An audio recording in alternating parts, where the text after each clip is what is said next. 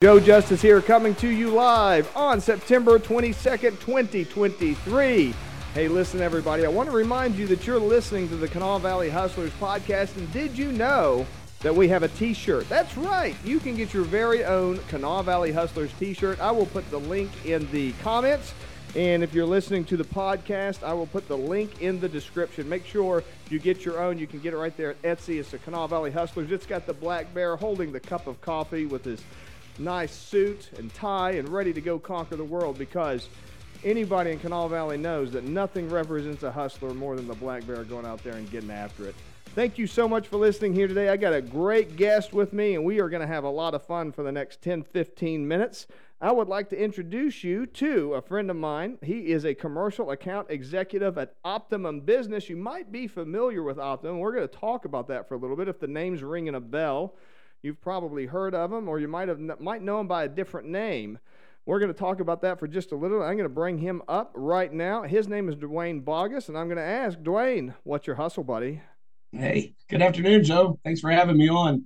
My hustle is all about taking care of businesses and, making sure that we're giving them the best experience they can with internet and, phones, video, whatever that they need, and all the different ancillary products that we offer. So, my goal to hustle is to be out on the street and finding these customers and keeping them away from the 800 number if possible. So that's kind of what I do every day.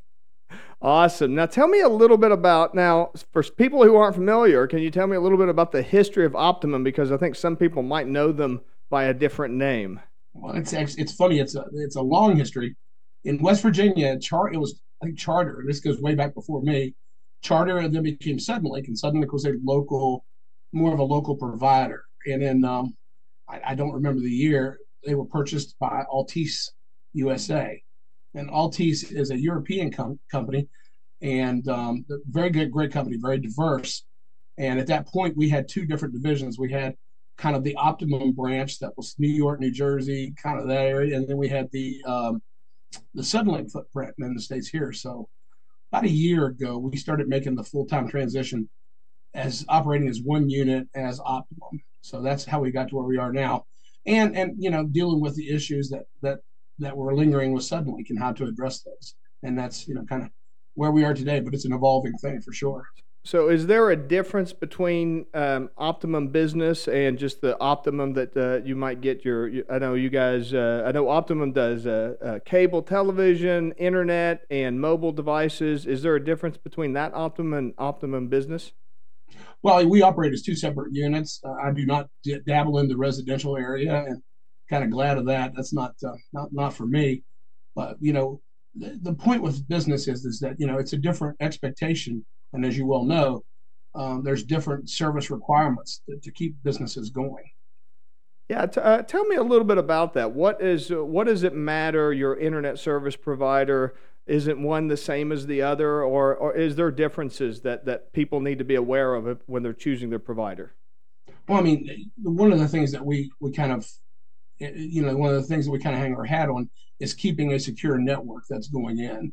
And, we do different things to safeguard our customers, to help against, people coming in and hacking the account. And, if you can do that and work with a good IT provider, you're going to, you're going to protect your business, because every day there are people out there trying to break into systems and hack, as you well know. And it's, that's where we start. And then, we try to deliver the best local level experience that you can get when it comes to the customer service experience, the technicians, and whatever. And you won't get that on the residential side. And I think what sets Optimum apart is that we do have so many local people in the market. People just don't know we're here. So yeah, for sure. And I know cybersecurity is the big threat right now. I know we talk about that all the time and deal with that kind of stuff all the time. So that's on the radar for Optimum as well. Oh yeah, that's a big part of this, the secure network. And one of the things, even like our equipment, like modems, they're not programmable. And the reason they're not programmable for a customer is because that is to protect our network. And that right. Stuff is way above my head. Understand? I'm a sales guy. I'm a hustler, but right. I'm not a technician. If you call me up for help, you are You're at your own risk. You can point them in the right direction though, right? And that's the thing. I try to be there to answer the phone whenever a customer calls. It's there. There are going to be bad days. Things happen. Storms happen. Squirrels eat through lines. I mean, it happens. But it's the fact that I try to tell my customers, you call me anytime, I'm going to escalate it and going to get it in a situation where we can get you fixed and back online as soon as possible.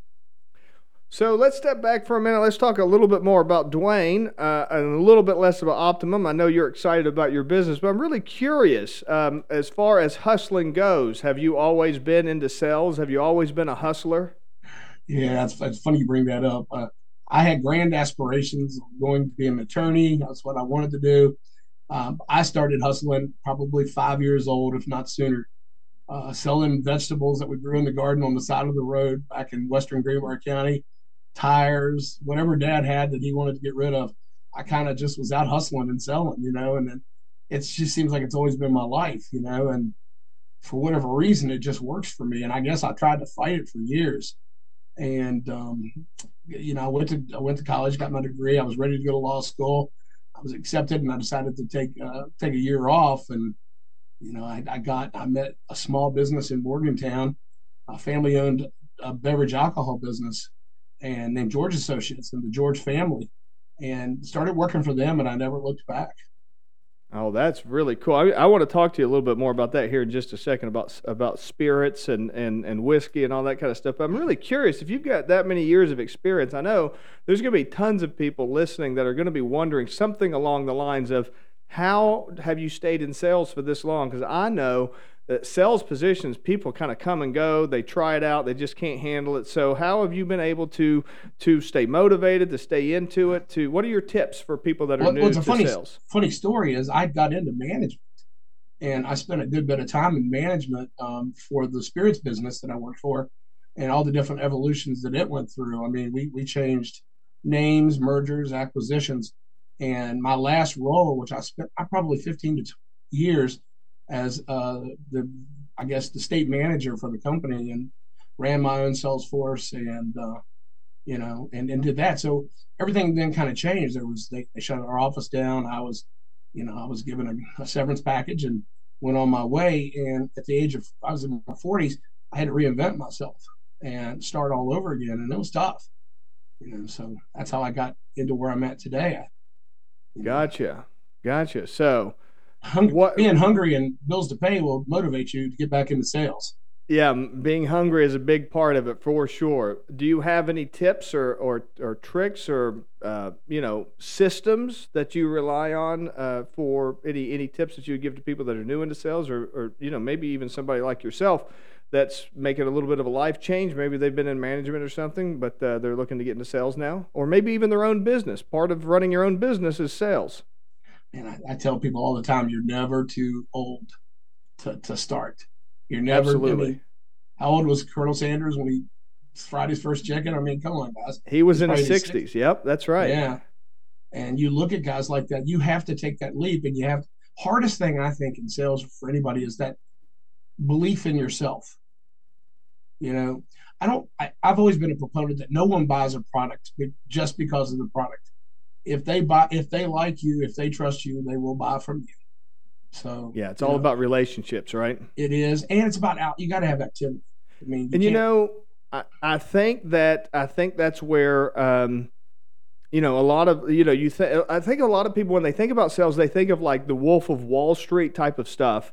And that's the kind of stuff that'll get you in trouble because when you start thinking of your clients as if you're the predator and they're the prey, you're not going to build a very good relationship that way, are you? No, absolutely not. And I'll be honest with you, I have lost sleep several occasions because of a situation at work where someone's having a business is down with their phones or something. I can't, I Because you want to that come keeps through me for up. them, right? Yeah, it keeps you up because you know how Yep. important it is. I'm dabbling in small business myself. It's hard for people, and the majority of the businesses I work with are small to medium businesses. That's really my focus level.